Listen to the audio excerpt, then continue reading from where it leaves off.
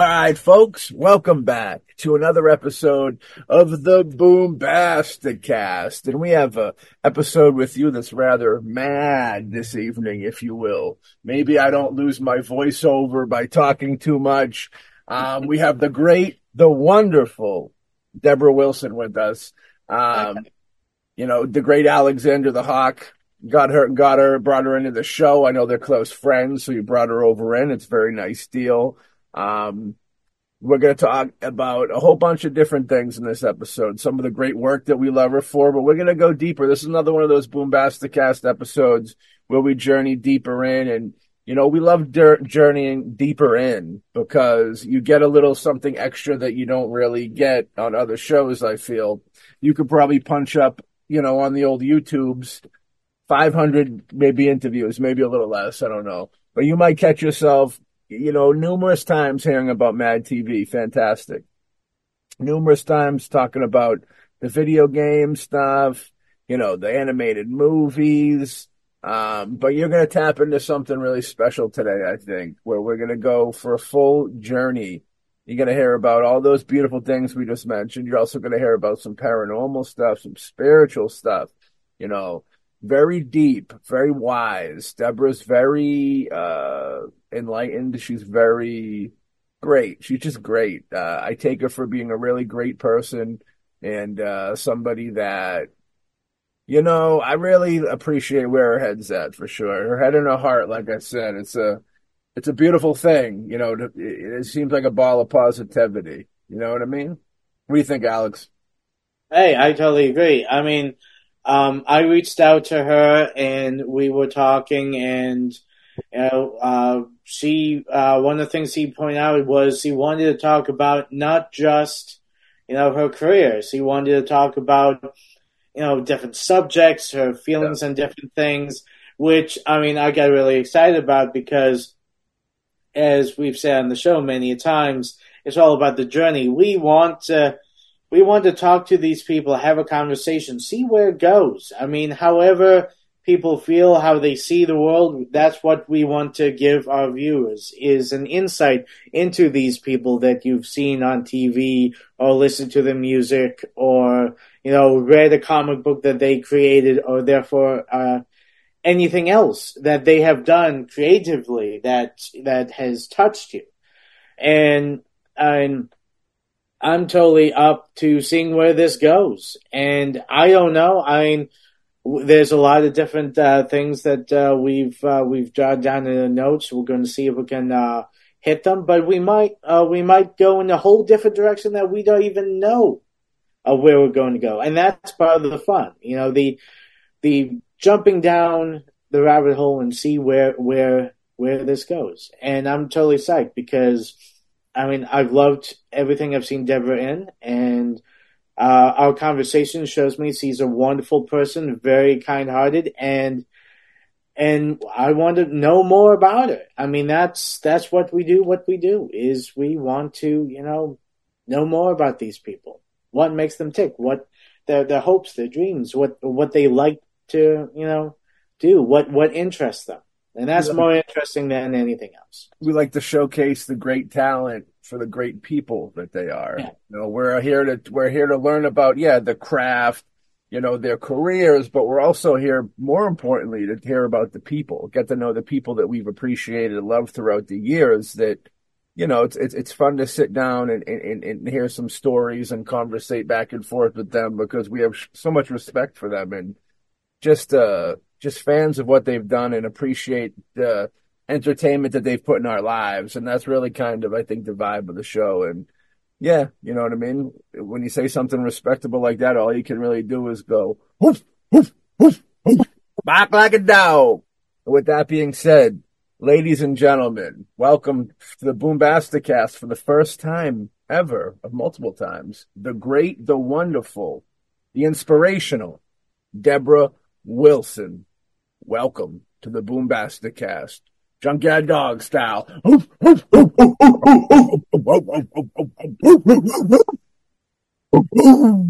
That's right. Let's just do the whole interview that way. Oh no. Ruh-roh. Debra Wilson, welcome to the Boom Thank Bap. you. It's a pleasure to have you. Yeah. I'm grateful to be here. Grateful is a beautiful thing. I love that. Gratitude's always a wonderful thing. You know, more people should have it. I like when I see people being positive right off the get-go bat like that. That's nice. Yeah, constant attitude of gratitude. Too blessed to be stressed, too grateful to be hateful, and too anointed to be disappointed. Come with it. I like that. Awesome. Well, one of the things that we want to talk about is, I mean, you started in the before Mad TV. You did what was it? Uptown Comedy Club. Yeah, Uptown Comedy Club. You did 11 episodes with that. How did you get into that? I mean, how was the beginning of the transition? You know, from just did you start doing comedy beforehand, and then you started doing the Uptown Comedy Club? How did that happen? I basically, what was it?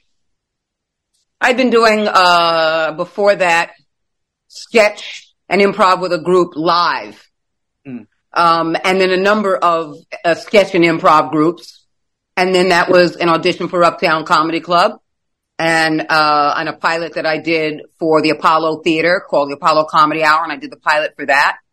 And then it just, again, continued to happen that way. Yeah, so, I mean, Mad TV, by the time I got to LA, Mad TV was actually my third series because I had 2 in New York already.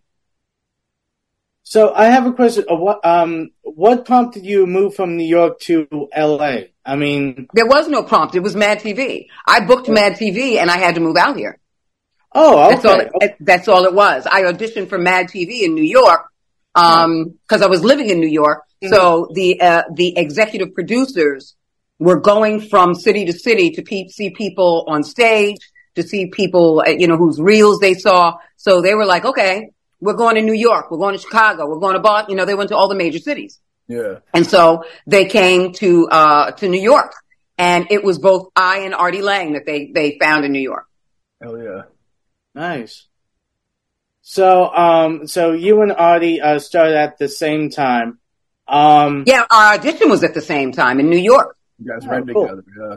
There were 4 processes. The first process, I went in individually. And then then a week later, they said, or a couple of days later, they said, you know what? We want to have you come back. So I was like, okay, I made it to step 2. Second step, I got a chance to meet Artie Lang. Oh, yeah. And then I met Artie Lang, and I think we talked and we met then and bonded then. And the third step was, doing like a sketch thing. And I think they put me and Artie together to do a sketch in New York. And the last one, the final callback was for the Fox executives and the producers, Quincy Jones and David Saltzman. Yeah. And back in New York, you were doing like in some indie films and stuff like that, right? Before you made the jump? Yeah, but not just indie films. I did a major feature film, that I was, the role was written for a young white man. And the casting director was only looking for that particular in the spec. But my manager at the time, Joan Rosenberg, who has passed away, God bless her, said, yeah, but you need to see my client. You really do. She's black and she's young, but you really need to see her because she's really funny. And this role, you're asking for people who do comedy, and she does. And they're like, okay. So the casting director said, okay, called me in. I improv'd and played and made her laugh. They sent that to the director. The director was like, absolutely. Okay, yeah, we're changing the specs on that. And so I did that film. That was called It Only Happens With You, a.k.a. Let It Be Me. It was under 2 titles. And then I've done indie film in New York with Matt Mittler. Called Cracking Up, yeah, and a couple of other indie things. And then I was the spokesperson for Burger King, and then I was the spokesperson for Amana refrigerators and appliances. And then I did a series with Joan Rivers as her sidekick and announcer and audience warm-up. All of that happened before Mad TV. And then, of course, Uptown Comedy Club. Yeah. Yeah, he did a film called Blue in the Face, I believe, way back when. Right. Blue in the Face was in New York. An indie feature by Wayne Wang. Yeah, that had Jim Jarmusch plays a part in it, but has a very Jim Jarmusch-like vibe to it. Yeah. And I think that, like, you know, when you got the call on Mad TV, did you have kind of reservations about it because, you know, you were signing into a big contract type deal? No, that wasn't a big deal because I had already done 2 television series. Yeah. For me, more than anything else, it was, do I really want to leave everything behind? And there was just a lot of emotional, unresolved stuff with me going on in my life at the time. A lot of unresolved issues and things going on and whether or not I really deserved to be there. But I was hired. And so they said, you were the first one we want.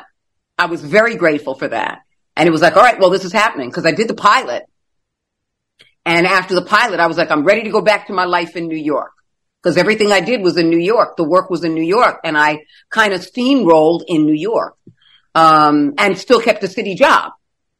And so, when it happened, the first word in my mind was fuck, because that meant a life change. Yeah. And that means I had to start discovering the make and measure of who I truly was. And if I belonged in LA, and if I meant to stay in LA, if I meant to be in this business, I mean, it was this huge life quest, to grow myself and better know myself, and not about really the show. So for me, it wasn't about, oh, wow, I got the show. It was, this is a life change for me. I have unresolved issues in New York. Do I move through this? Can I get through this? Am I meant to be here, to handle the life experience? So I never really thought about Mad TV the same way as a lot of other people thought about it, as in, wow, I got a big TV show now on major network. Yeah. That wasn't my thought process. My thought process was, fuck. Yeah. This is going to be a life-changing experience in Los Angeles. So my thoughts were more with Los Angeles than the show. Was I grateful to get it? Absolutely. But I knew it would be an uphill battle on an emotional and psychological level for me to find my space there. And I did, but it took me 4 seasons to do it. Yeah. It's very common to have those doubts. You know, like Alex said, we do indie film and we stayed in Massachusetts. We have friends that have gone out to California and stuff in New York and done the deal. But, taking that leap's like, it's a big one. It's a big one for sure. Yeah. And I didn't have any doubts about the show, really. Yeah. And again, it was about my doubts within me. Yeah. You know, can I handle this space that I'm in now? Because I have no lifeline. I have no connection and lifeline. I'm the only one here in Los Angeles. That kind of a thing. And it was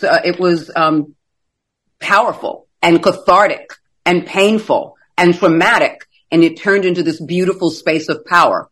Yeah. Well, that lifeline. It turned into a beautiful space of power by the 4th season. And I went, I'm home. I'm home. This is where I belong. And I'm not talking about the industry. I'm talking about California itself. This is where I belong. Yeah. Yeah, it's interesting. That lifeline thing's so important because, like, you go out there, it's the big show, so to speak. There's so much pressure and, you know, you hear a lot about in the business where there's so many ups and downs and it's kind of like, they say, you know, I heard Corey Feldman once say something about, like, how, with Corey Haim, about how, like, the business kind of ate him up because he didn't really have... The Feldman came from a family that was in film. So, like, they would be like, okay, you're going to have these ups and downs, but don't worry. You know, you're really down right now, but you will get up again. You know what I mean? And, like, it's very important to have that. And not having that in that city, I could only imagine that. You know what I mean? But if you look at the larger picture, that's the way it is in us and individuals. Our turmoil, our space, our angst, as opposed to, hey, it's about the industry. Because if you let go of the industry and you look at anybody and anybody else's life, everyone has experiences that they have to go through because life is designed to grow you and better know you. To look at the larger aspects of why you're here on the planet and how it's here to serve the universe as opposed to just yourself. Because the ego can play tricks on you. It can be your best friend or it can fuck you to death.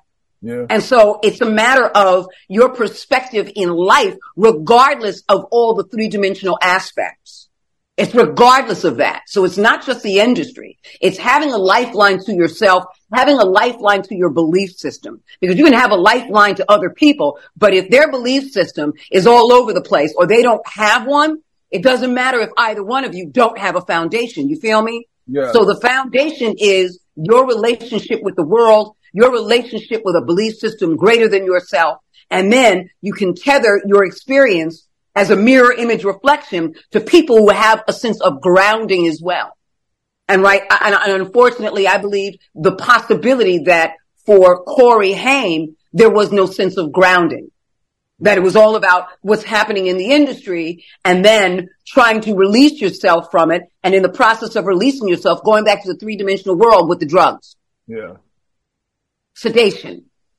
And that's because the spiritual foundation wasn't fully there, or he didn't really glom onto it. So his soul was in turmoil. And every soul comes to this planet and will have a space of turmoil, but that is the proving ground and the make and measure of who you are. So turmoil is par for the course in the human condition and in the human world. Because the growth that comes from it is away from the three-dimensional world, so that whatever you succeed in life, you are in the world, but not of the world. Yeah. Hell yeah. Yeah. How about, have you always been spiritual? Did it come in? No one's always been spiritual. Yeah, no one ever comes into this world and goes, guess what? I'm spiritual. I am spiritual. Look at me. I am spiritual. No one. Everything, again, it's par for the course of your growth.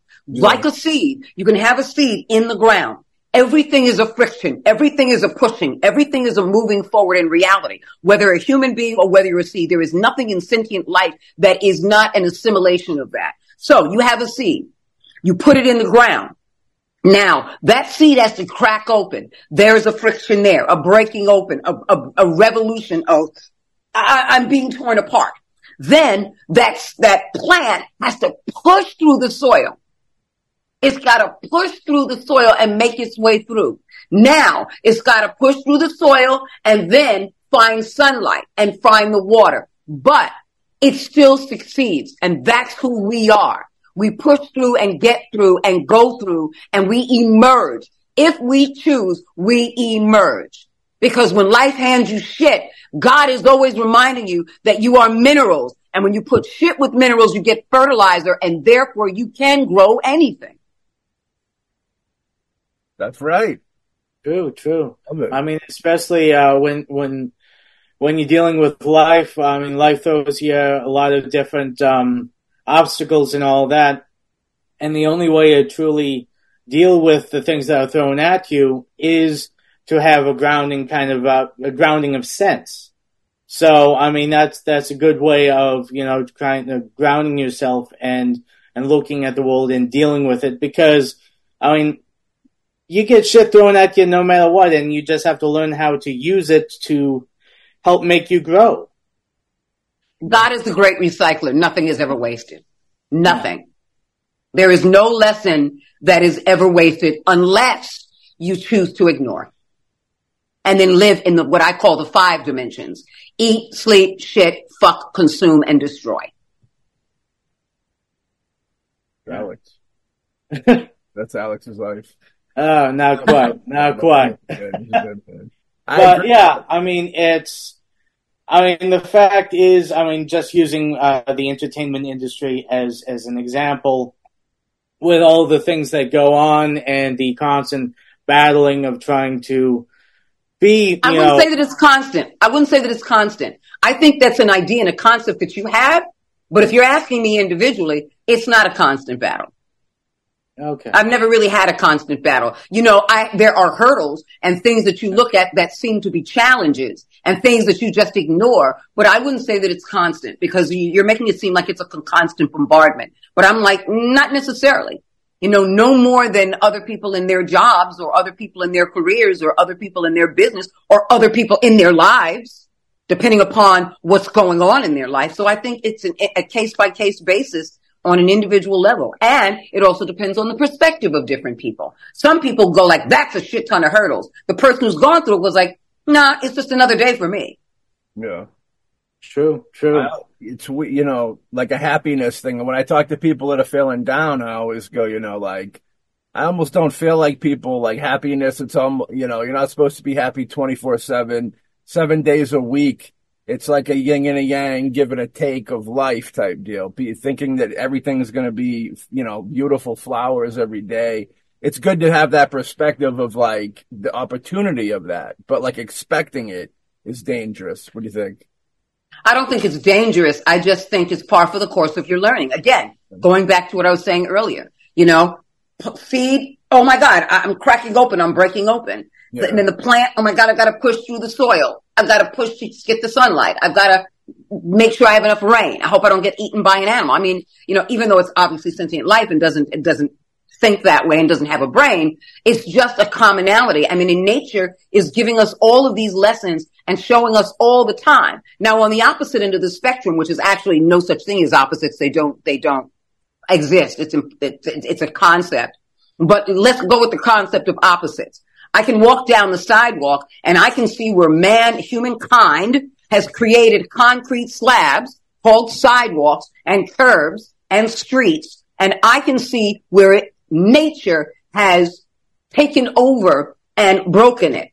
Nature has taken over and washed things away, cracked it open because of the sun and the heat. And before you know it, without there being a seed being dropped, without fertilizer being put in, without soil being put in, a plant pops up.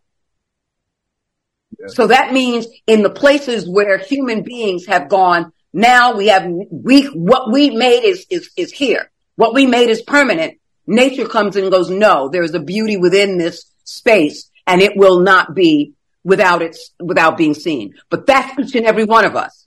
So no matter what we do to ourselves or each other, there is a space of beauty within us that will be reckoned with, that will come to the surface. And sometimes it has to have the nature of us broken. In other words, nature of us broken, old habits, hate, racism, fear, destruction, the unwillingness to forgive. Yeah. So when those things are broken, the beauty of what we really are emerges. So for everyone who's got a hard heart or a heavy heart or a rock solid heart, it will be broken. Nature will break you. The nature of love, the nature of kindness, the nature of forgiveness will break you open. Not to scold you, but to emerge you so that you can be loved the way you deserve to be loved. Yeah. I mean, that's really deep. I mean, I never thought of things like that, but yeah. I mean, the thing is that, dealing with things, everyone has, turmoil in their life, some big, some small, but one has to learn how to cope with it and make themselves a better person because of it. Transmute it.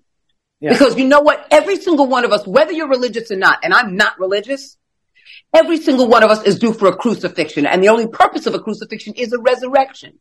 There'd be no purpose of a crucifixion without it. So you have to know and trust and believe and have faith that everything is designed for a crucifixion, because what you grow in that resurrection will change you forever, will grow you forever, will make you powerful more than ever, because now your eyes are open on a different level than the 3-dimensional world, or what I call, again, the 6-dimensional world. Eat, sleep, shit, fuck, consume, and destroy.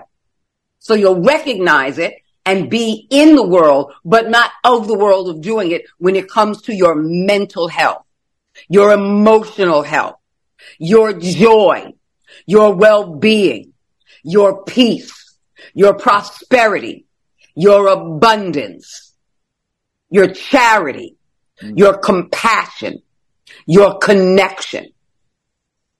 So it's all par for the course. Each and every one of us have a reality to turn into a greater reality that goes beyond the 3 dimensions, where money means nothing to you in terms of your health or doing something for someone. You volunteer and you'll say, all of this time that I spent, it was amazing and brought me to tears to help people who really needed it. and see their joy and feel their experience and hear their stories, I am forever changed in that regard. And so people always have these cathartic moments. Imagine a parent who says, I've got all the money in the world, but I can't cure my child from this 4-stage cancer.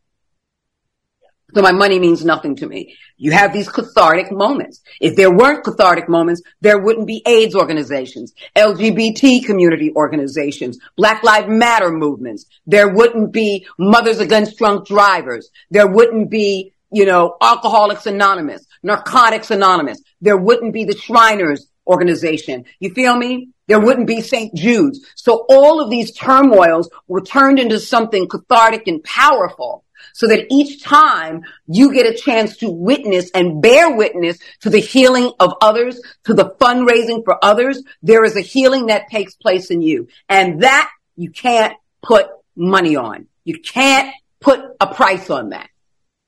And so there are things in life that you can't put a price on. Otherwise, there'd be no phrase called can't put a price on that. Yeah. True. Yeah, and I think especially when you talk about these organizations, that when you're dealing with any kind of hardship, I mean, whether it's cancer, AIDS, whatever, when you have a group of people that are like-minded and they go together and form a group, a committee to fight against it, I think that is the most uplifting thing there is, because I think the only way to deal with some of the hardships of, reality is going against it with other people. And together we are stronger than apart. Absolutely. And that's why these organizations also, if you think about it, there are hotlines. Yeah. There are plenty of hotlines. If you're thinking about harming yourself, there is a suicide prevention hotline. There are hotlines all over the place for your mental health. And so people are recognizing their pain, and there are organizations that will go, we recognize that and we want to do something about it. We want to let you know that you're not alone, you're not alone. Absolutely. Yeah. And that's the most important thing, especially, there's a lot of people out there that they feel like they're alone because either their family, their unit is supposed to be with them, but they, have abandoned them, or they find they can't go to their family for some reason. But it's good to know that there's other people that are going through the same thing that they are. And because of that they are able to work together and then confront this issue head on. Yeah. Well, it's kindness. It's like you get broken down so much just somebody telling you they care, whether they're a stranger or not, you know what I mean, is an uplifting thing for somebody in a dark place like that. You don't take much to care. You don't need money to care. You don't need money to care. Money's horrifying, Really, the burden of money. All you need is a kind word from a stranger or from anybody who's saying, hey, I'm going through the exact same thing you are. It might look like there's no hope in the future, but I'm here to tell you there is hope. We are here to, work with you to get through it and to combat whatever this issue is. Keep smiling. That's the thing, you know what I mean? It's not hard to do it. A smile is very contagious, in the world that we live in, a lot of things are put on looks, how people look and stuff like that. And I always say the most attractive thing is smiling, because if everybody wants to be happy. And if they see you smiling, that's what they want, and they want to be happy too, it's the same vibe. So smile more, Alex. I try. It's hard sometimes, but I try to smile more every day. Sometimes it's tough, but I try. So what's your take on when we pass away? It's live a pure, good life, but there's no such thing as a pure, good life. That doesn't exist. No, because there's no such thing as pure, and there's no such thing as good. It's a concept and an idea, and I get why humans created it. I get the way of the world. I get a society and a culture of people that are in an evolutionary process to create words that make them feel good and find a camaraderie and have an overstanding of an experience time and time again, and have an equation that says this means good, this means bad, this means pure. I get that. But it's just a life. It's life. And you're here to have that experience and make choices in it. So I don't believe that life is pure. I don't believe that life is good. I don't believe that life is bad. I think that it's simply life and you make choices in it. Now, are there negative aspects to it? Are there positive aspects to it? Are there light aspects to it? Are there dark aspects to it? Yes. Yes. Yeah. It's a journey for sure. It is absolutely a journey, and I don't believe this is it. So, yeah, it's interesting. Death is always that, or transcending, rather, better word for it, I guess, is always interesting, deal with the spiritual thing, because it's like, you can almost have, almost go to that other place before you even die, like, if you're tuned in appropriately, you know what I mean? Maybe. Tell me what you mean. So, like, if you're at peace with everything, like we're talking about the money and stuff, it's kind of like, like the burdens of money. It's like one of the things I feel like when people pass away, it's like all that responsibility. It's like, you think about today, you're like, well, what do I got? I got to go get groceries today. You know, I got to make sure this bill's paid. I got to make sure that bill's paid. And it's like such a, you know, like when humans first came about, it wasn't like a pay bill situation. You know, that's kind of more of a modern thing, if you will. And, but like, I think that the burdens of that, like the responsibilities, such like that kind of go away. And if you can kind of get out of it before a transcending thing where you can understand, you know, that like you said, money's just a thing that might help the day go along, but there's really no importance to it other than the paper that it's printed on. You know what I mean? When it comes to absolutely. Real issues, you know, like you're talking about with the cancer thing, it's like you could have every dollar bill in the world could be in your bank account, but a situation with the sick kid, it's like you can't buy life, you can't buy time, you know what I mean? It's just, but if you realize that ahead of time, I think you can get to a better place with it all. Absolutely, because again, the foundation would be a spirituality, a higher consciousness, raising your conscious vibration. Absolutely. And when you raise your conscious vibration, you raise your perspective between the physical world and the spiritual world. Yeah. It's, I know that you're into the paranormal, which we are too. I'm going to Paracon. I'll be in San Antonio, Texas at Paracon, on the 26th and the 27th of January, Friday and Saturday, 26th and 27th. Of January, Paracon in San Antonio, Texas. Woo-hoo! But I also have friends that are paranormal investigators that had a series. And so I was fans of theirs. And then, someone introduced me and I became friends of theirs. And now we're like family. And so, I'm going to support them and I'm going to be with them and I'm hang out with them. And on my 60th birthday, I told them I was going to, and they are Brad and Barry Kling of Ghost Lab fame. Ghost Lab used to be on Discovery Network. Yeah. And it was an amazing show. And so they still do podcasts, and they are still active in the paranormal world because they get hired individually as well. And so, on my 60th, I said, the one thing I want to do for my 60th birthday is I'm going to go Gettysburg. I'm going to explore Gettysburg because I know it's a very haunted location. And they have done a number of explorations, and investigations at Gettysburg, as well as around the entire country. But they have a very huge love of Gettysburg and a fascination because they've had family members that they have traced back, who were a part of the Civil War on the side of the South, on the side of the Confederacy, because they're from Texas. And they said, you're not going without us.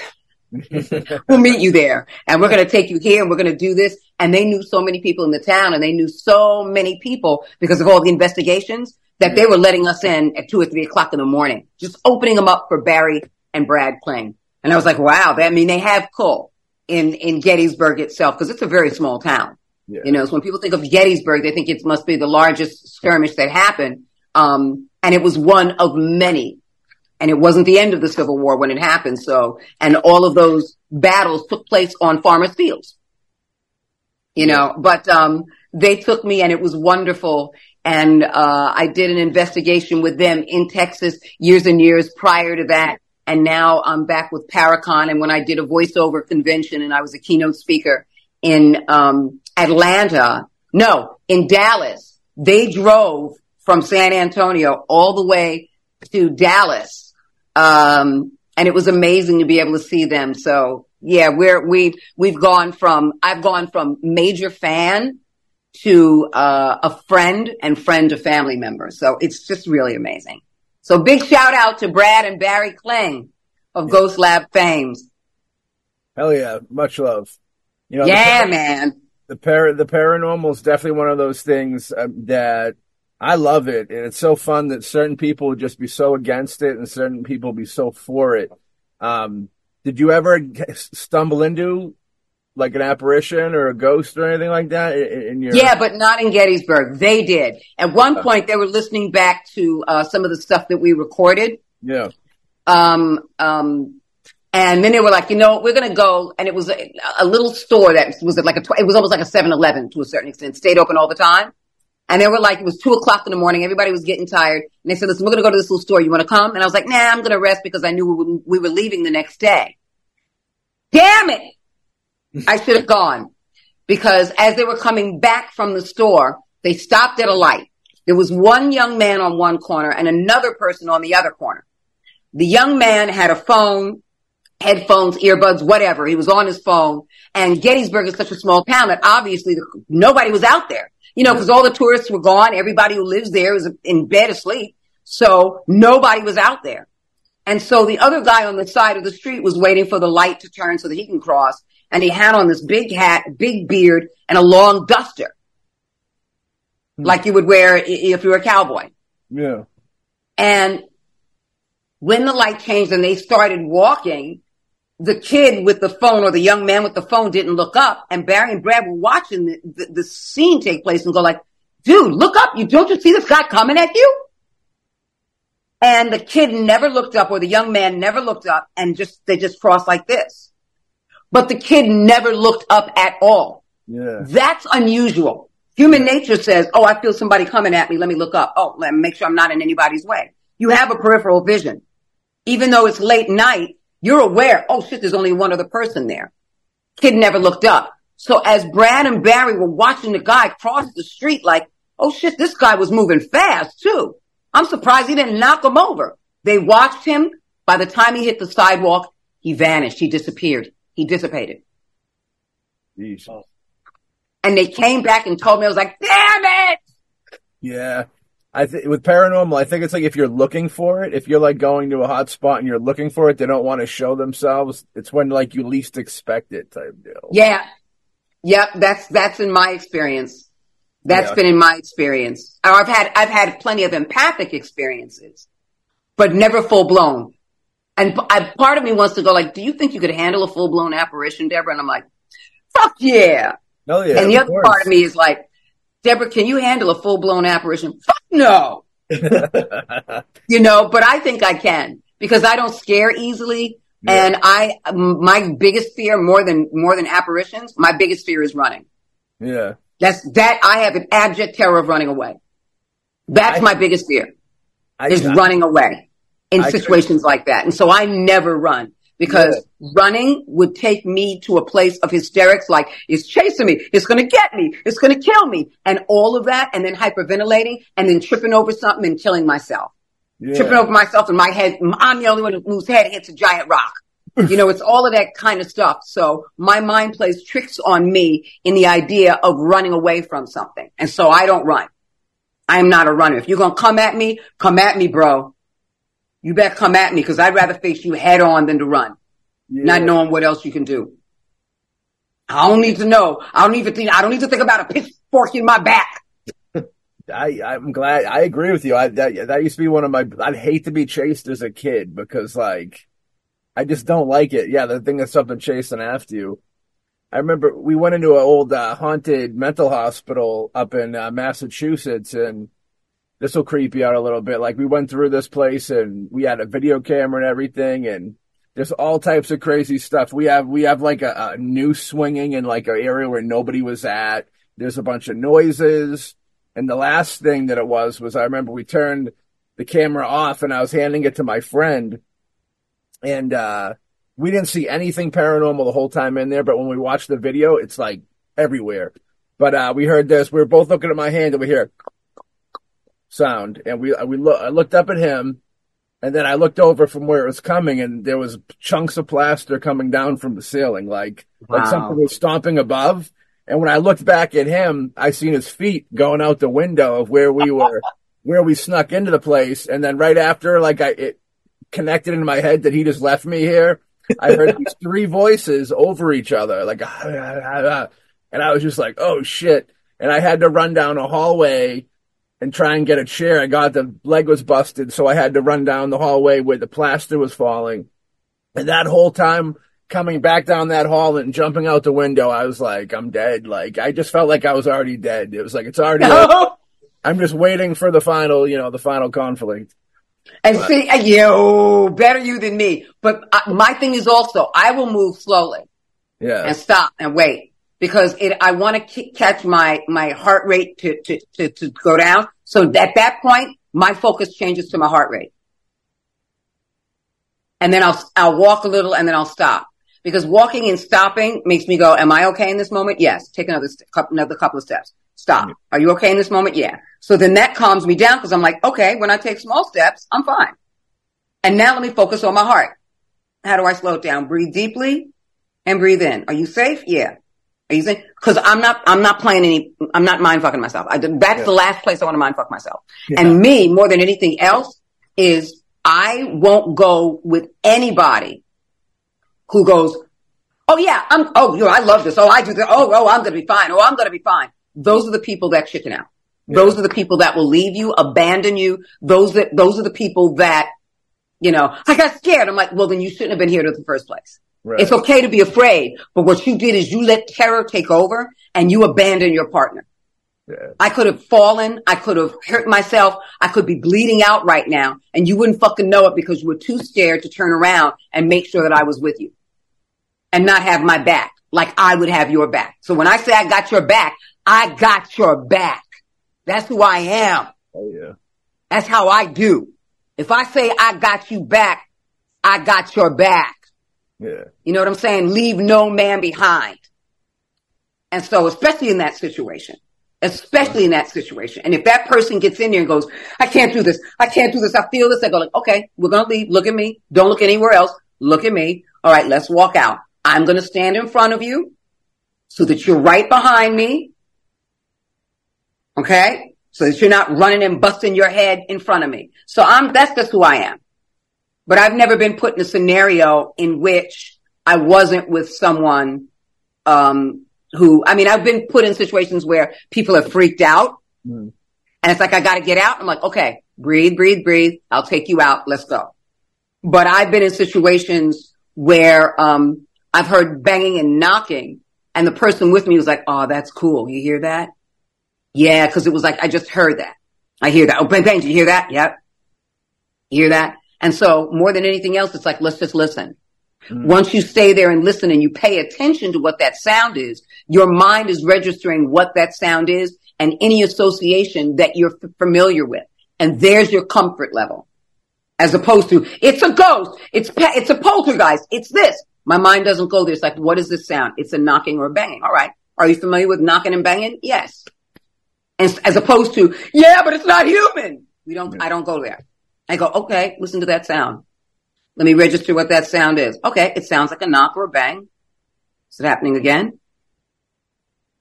And sometimes I'll go, can you knock again? And 9 times out of 10, it doesn't. Yeah. It's not until I'm walking out that I'll hear it. I'll go like, okay, cool. But I'm out anyway. See ya. Yeah. What's your opinion of what that stuff is? Do you think it's actual, like, some spirits of people that, like, didn't cross over appropriately or too painful, or it's just energy floating around making, there's a number of scientific ways to debunk things. And there's a number of ways to go, I don't know what that is. Because I think for any of us to really say, it would be, I don't think anyone is an expert. You practice in this, you do this thing on a regular basis, and then you take your theories and put them all together because of things that happen over and over and over again. Like, for example, going into a creaky house, people are like, you hear it creaking? Right. That's because wood contracts and expands depending upon the temperature. So you have to look at all the variables around you. You have to look at all the variables around you, and metal can do the same thing. Now, if you'll notice, if someone goes, can you repeat that? And it gets repeated, most likely it's an intelligent haunting, because I've had that happen at the Museum of Texas. And I had a 45-minute disembodied conversation. And I asked for certain things, and immediately those things happened. No explanation. Yeah. Except for, I believe, theoretically, that it was a paranormal experience with an energy that had passed on. And then I got confirmation from a paranormal psychic medium who's not only a psychic medium, but he is clairvoyant and clairaudio, which means that he can see and hear to connect with them. Yeah. And he's spoken with many, many people who've passed over. And he's done a ton of television shows as well. His name is Chip Coffey. Oh, yes. Chip Coffey is the man. Yeah. And so Chip Coffey was like, this energy right here, this gentleman, this man that I'm talking to, he only wants to speak to you, Debra. So it was a group of people because it was an investigation. And he was like, everyone, let's back away because he only wants to speak to Debra. And I sat with him on his front porch because they had taken his sharecropper home and put it in the museum. And I had a 45-minute conversation with him while people walked around. Other people would come by and take pictures, and other people, because at one point he started sitting in the rocking chair next to me and rocking, and, and I had a mag light, which was kind of half off and half on, so that it, and asking him to turn it on or turn it off or dim it. So yes would go on, no would go off. But if it was a resounding yes, I would ask him to dim it down, and he did. And I used what Brad and Barry Kling call era cues. And that's to do something or sing something or speak from that particular era. So I used a Southern accent that a sharecropper would be aware of. I sang Negro spirituals to him, and then I began to tell him about John F. Kennedy, Martin Luther King, Rosa Parks, water fountains, end of slavery, Barack Obama. Before I left. It was a pretty powerful experience. At the end and of it, fun. Of course, fun. At the end of something like that, I've never experienced anything. Is there like a gratefulness that they share or a feeling that you get, sharing your time with them type deal? Or Chip Coffey was the interpreter because I couldn't. Okay. I couldn't feel anything. Okay. Chip Coffey said he has a message for you. And it was a pretty powerful message because it was an intelligent haunting. Yeah. Yeah. I love all that stuff. It's interesting. It's funny when people naysay and it's like, it's only because they never had the experience. Once you have the experience, it's like, all right, what's going on here? There's something. Most of my experiences were with family members who passed on as opposed to paranormal investigations. Yeah. Most of my experiences have been with family. Particularly my mom. And once my grandfather when I was younger. Yeah. They come forth to pass messages.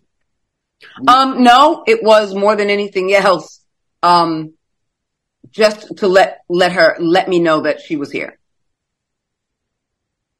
That she was here. And she hasn't contacted me since because she knows I'm okay. Yeah. But she let me know she was here. Because I was talking to her one day.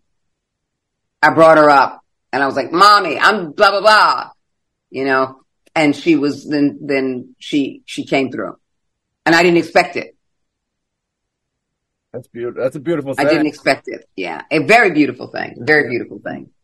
My nan who passed away a couple months back, I was very close with her. And, I remember the first day I went back to work, the first night back at work, I was listening to, like Spotify, and I was listening to this Czarface. There's a group called Czarface. It's like an underground hip hop group. And then in the middle of the night, they played the Pretenders' "I'll Stand by You," I believe was the jam, and then it went right back to all the underground hip hop, that one artist. And I think that was kind of like her saying, "I'll stand by you" type deal. You know what I mean? So I think, wow. I think messages, definitely get out there. It's all energy. So like the best way would be like to work through like something like that. Absolutely. Absolutely. It is all energy. It is all energy. That's what we are. We're all energy. Absolutely. I believe that. Yeah. Alex, what do you believe over there?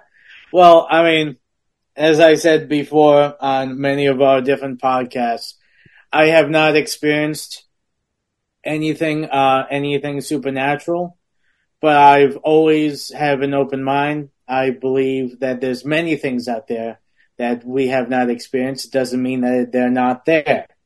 I have a lot of friends, Matt included, that have told me, even my mother has told me she's experienced some things of the supernatural. I myself haven't. I like the way I see it is I probably subconsciously try to keep those kind of things out. I find reality enough stressful as it is that I try to just limit my view on just what's going on here and now than the possibility of the supernatural. But I believe that when you die, there is something that sometimes is left over, and different people, I believe, are born with the gift or can be taught the gift where they can still interact and pass messages and have a stronger connection with those who have passed on. Yeah, for sure. Yeah. Right on. Yeah. Plus, also, I'd probably run screaming if I did meet a ghost. I like to be able to, in my own way, boil things down to the simplest scientific forms, so I can know how to deal with it. When I can't do that, that is a little bit too much for my little feeble mind to handle. Okay. Don't be too hard on yourself, buddy. Hey, it's just, like I said, I know it's out there, but I'm perfectly fine not going into those reaches. Definitely not at this point in my life. I get it. I understand. I respect that. Well, like Alex said, we're indie filmmakers, you know what I mean? And, of course, Mad TV and all the voiceover stuff is great. But I was curious, you got to work with the great Robert Townsend. You know what I mean? How'd that go? Oh man, he's not the only one. That was fun. And Halle Berry was in it. Natalie Desselle was in it. Got to work with them. I got to work with Halle Berry on Mad TV and in BAPS. Yeah. But I've also got a chance to work with Robert Patrick. I've also got a chance to work with oh my God, Elliot Gould and Patrick Stewart. I mean, I've been very blessed and fortunate to work with some pretty amazing people, let alone actors. They're just great people on so many indie films. I just got finished doing another indie film with Mina Suvari and Brandon Routh, who was Superman on the CW and is now in the animated series Scott Pilgrim versus the World. Yes, which is one of my favorite films. And Scott Pilgrim, so Brandon Routh, the whole cast came back for the animated series. Oh, very cool. So I'm really, so I've worked with a number of people that I've been like, wow, and let alone Joan Rivers. Hell yeah. One-on-one. So, and certain directors that I've worked one-on-one with. I worked with, on a voiceover project with, it's going to drive me crazy. He directed a number of the Pirates of the Caribbean movies. He was part of the franchise for a while. It's going to drive me crazy. I can't think of his name now. It's going to drive me crazy. And my short-term memory. Yeah. Don't worry, I think Matt's trying to look that up. Yeah. Very well known. And he did a number of he started the franchise, I do believe. Started doing at least one or two of them to begin with. Would that be Gore Verbinski? Gore Verbinski. Oh, yeah. And I worked one-on-one with him for almost a year on a project, one-on-one. And it was mind-blowing because when I heard that Gore Verbinski wanted to speak to me, I'm like, how the fuck does he know who I am? And my agency set that up, and he's like, he wants to have a Zoom meeting with you. And then he comes on Zoom like, hey, Debra, listen, I'm thinking about this. Here's what I want to blah, blah, blah, blah, blah, blah, blah, blah, blah, blah. And meanwhile, I'm going like, fucking Gore Verbinski. How the fuck? What the fuck? What the fuck? Fuck, fuck, fuck, what the fuck? It was mind blowing that he just started the conversation like, hey, okay, listen, hey, Debra, blah, blah, blah, blah, blah, nice to meet you. Mm-hmm. And then it's like, my mind the entire time was going, Gore Verbinski Zoomed me. I'm home and I'm talking to Gore Verbinski on Zoom. So, I mean, I get starstruck by a lot of people, and then I find out how grounded they are. Whoopi Goldberg. I mean, I've worked with her on a number of things, and just it's from between Mad TV and an independent film, and then I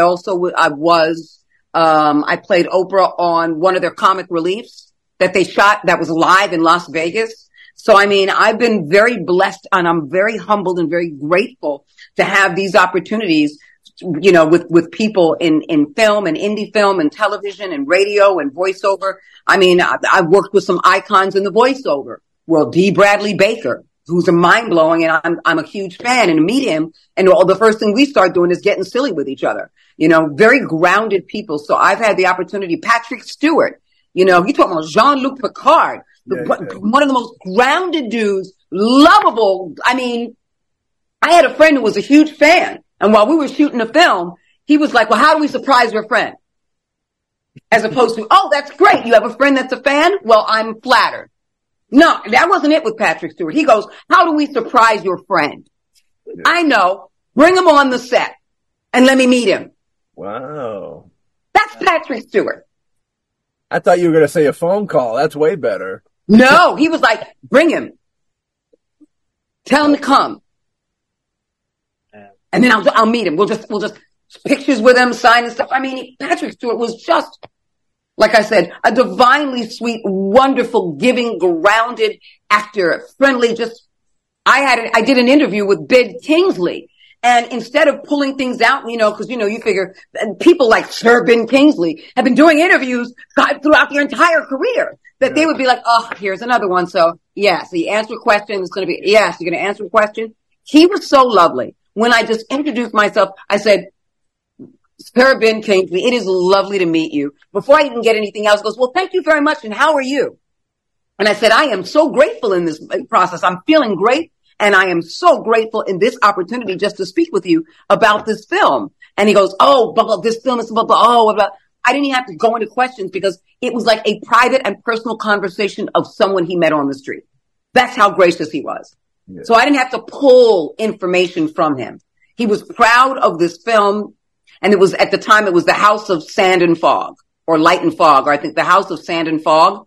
And he was just lovely, lovely, lovely, lovely, lovely, lovely. So I've had all these wonderful and amazing opportunities, in film, indie and otherwise, to work with some beautiful people, some amazing people.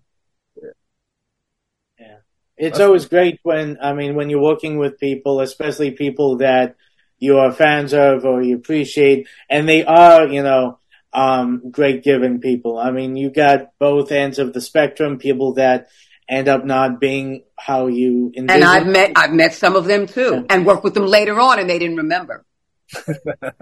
See, that's always interesting. I always think that they do remember, but they try to forget, so if they did do something that they... Oh, no, she didn't remember me. This person who's very well known in television, she didn't remember. Because it was that flippant of a moment. Oh. It was that, for her, it was so flippant of a moment. And then I found out from another actress that's very, very well known from television, she was like, oh, she's like that with me. And I was like, You're well known. Are you kidding me? You're an icon. I've watched you on She was like that with you? Yeah. 2 women that were very, very well-known sitcom stars. And I was like, she was like that with you. And the woman that I'm talking about who's really kind and sweet was like, amazing. I worked with Joyce DeWitt on a pilot. Oh, yeah. Who was Janet from Three's Company. Yeah. She was amazing. She was so lovely. And we shot this at CBS Studios in New York. And she was like, well, I'm going back tomorrow, but come back to my hotel room. And we started talking. She was like, come on. Oh my God, I love dolphins. You love dolphins too? Oh my God. She was my crystal energy, talking about healing energy and crystal energy and stuff. And she lived in Arizona at the time. Oh my God. Or either Arizona or New Mexico. And we just talked before we got to the after party. She was like, okay, I'm going to take a shower. You're talking me through the shower. I'm like, oh my God. She was lovely and divine. Just absolutely amazing. So, I mean, I've been honored and privileged. And for the ones that were like, I'm like, I get it. There's something in your life that has nothing to do with me. And it took me time to get to that space with anybody. There's something in your life that has nothing to do with me. I get you. My name is Bennett and I ain't in it. I get you. It ain't got nothing to do with me because we always are a mere reflection of each other. But sometimes an energy that someone is reflecting off of you is they don't feel great about themselves. They don't feel great about a situation. You caught them on a day where they went through something with someone and they can't get it out of their system. They can't drop it or they refuse to drop it. And so they take it out on you in order to release it. I'm like, I get it. It has nothing to do with me. And as long as you recognize that it has nothing to do with you, then you go, I get it. I was just their sounding board. Okay. Better me than someone who's about to bust you in the fucking head. Yeah. All right, gentlemen, it's about 5 minutes before 11 and I am going to pick up my large enclosure because I have so many critters and I had to pick up a large enclosure, 6-foot enclosure for a Colombian gold tegu. So I rented a van to go pick it up because I'm an independent woman. And so I have an appointment to go pick up my U-Haul to get my enclosure. It was a custom made enclosure with a custom made interior. Yeah. But I'll tell you this before I go. Yeah. If you ever want to talk about critters and stuff going on like that, if you ever want to get into video game stuff and stuff like that and the stuff that I've done like that, and if you ever want to tell me what's going on in your world where you live, let's do this again, I say. And then we'll make it a party. What do you say? Woo! Totally down for it. Love it. I love it. Come on, man. Come on, Alex. Yeah! Well, Debra, it was great talking to you. We got to do this soon. Definitely. Yes. Yeah, we'll make it happen in the new year. Yeah. I love that. Yes, yeah. That'd be great. Yeah. Thank you. Thank you. Absolutely. And again, before we go, let me hear. Woo, woo, woo.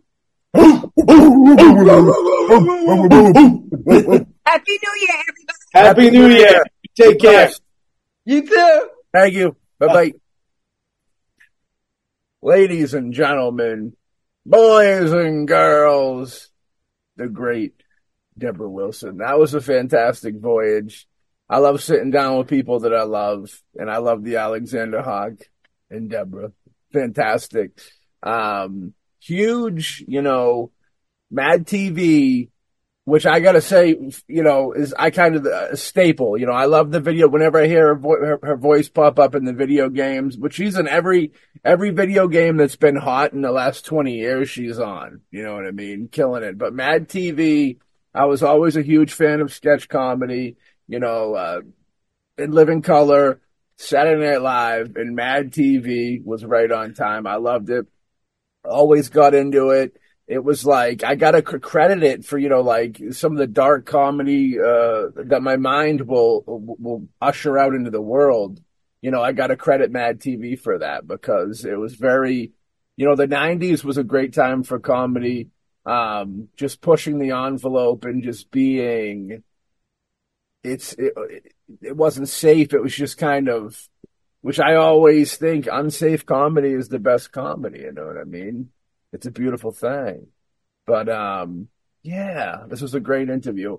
You know, this reminds me a lot of the Larry Hankin interview. You know what I mean? Which you really get to get in and know the person and catch the vibe. And yeah, we might not have talked about Mad TV to its extent. All right, out there, if you're listening and you were hoping to catch some Mad TV, you got yourself some Mad TV.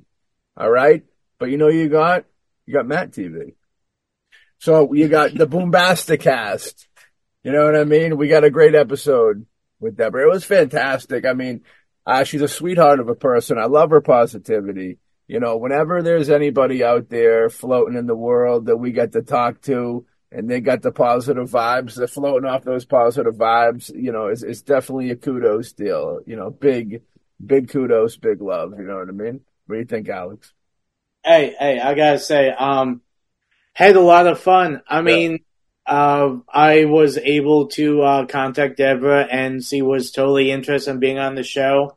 And one of the things she said that she wanted to, you know, give us something that we're not going to get on another podcast, which is what we're all about. We love going down these rabbit holes, talking about spirituality, talking about the paranormal. I mean, we talked about some of her works. You got to work with some great people throughout the years. I mean, you sit down, you look at her IMDb, and it's a lot of great stuff. I mean, Mad TV is a big part, but it's only a little part in the scheme of things. And she's very talented. I mean, you can't play a video game, you can't watch like a TV series that's animated that you don't hear her voice in there. And I mean, heck, I remember watching Mad TV, and honestly, her characters were the most fun. I loved her on Mad TV, and I think she definitely was one of the best parts of it. And that's why I reached out to her, and I'm so glad we got her on the show.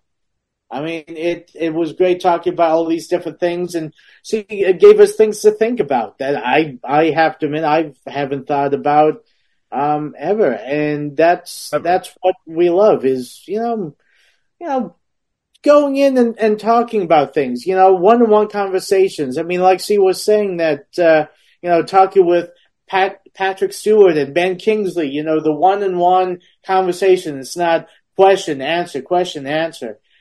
We want to have conversations with these people that we appreciate and that we love to talk about. I feel uplifted after talking to her. Truly an inspirational person for sure. And she's got her heart and her mind are in the right place. You know what I mean? You know, I like she called me out a few times when I made some ideas that weren't quite reasonable ideas, which was good. I love it when people call the bluff. You know what I mean? Not the bluff, but just like go deeper into that. Explain to me what you mean by that. You know, it's a good deal. I dig that. I mean, lets me know that they're in tune, but doesn't getting down. But yeah, he doesn't get enough of me calling him out on this bullshit. I don't get enough Alex not calling me out, so I needed it. Hey, that's about 90% of my job, dude, is calling you out. But hey, we still love you. I didn't know you did anything, so I'm glad that that's 95% of your job.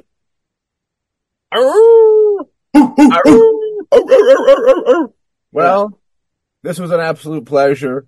A beautiful kickoff to season 6 of the Boombasticast. We got a great year ahead of y'all coming. And dip into the old episodes too. Why not? They're there. They could use your likes and comments just like the new ones could. You know what I mean?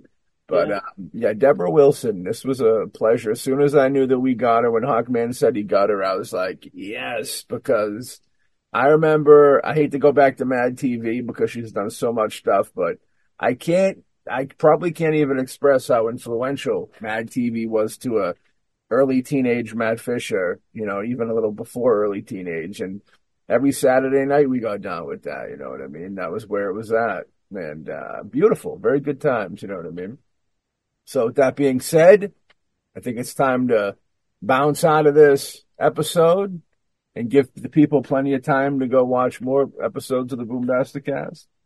And check out the Patreon at Boombastic Streaming, where if you were streaming Boombastic style, you'd be watching this before it hit the public airwaves. You know what I mean? Yeah, you know what I mean. But again, man, thanks to Debra Wilson and having her on the show. Always a beautiful thing. Looking forward to having her back on. That was fantastic. New friend of the show. And with that being said, we hope everybody had a great New Year's and a great holiday season. We're glad to see you back because we are looking through your computer screen right now and that little camera above the computer screen on your phone and computers. And we are watching you. You know, behind me is the setup of everybody's TV and everybody's computer. And I'm watching them to make sure that they're doing the right thing, which is watching the Boombastic cast. So they're doing the right thing. So on behalf of Alexander, myself, and Debra, we hope everybody over there has a great night and maybe even a great day, depending on where you is. And we'll catch y'all on the next episode of the Boombastic Cast. Peace.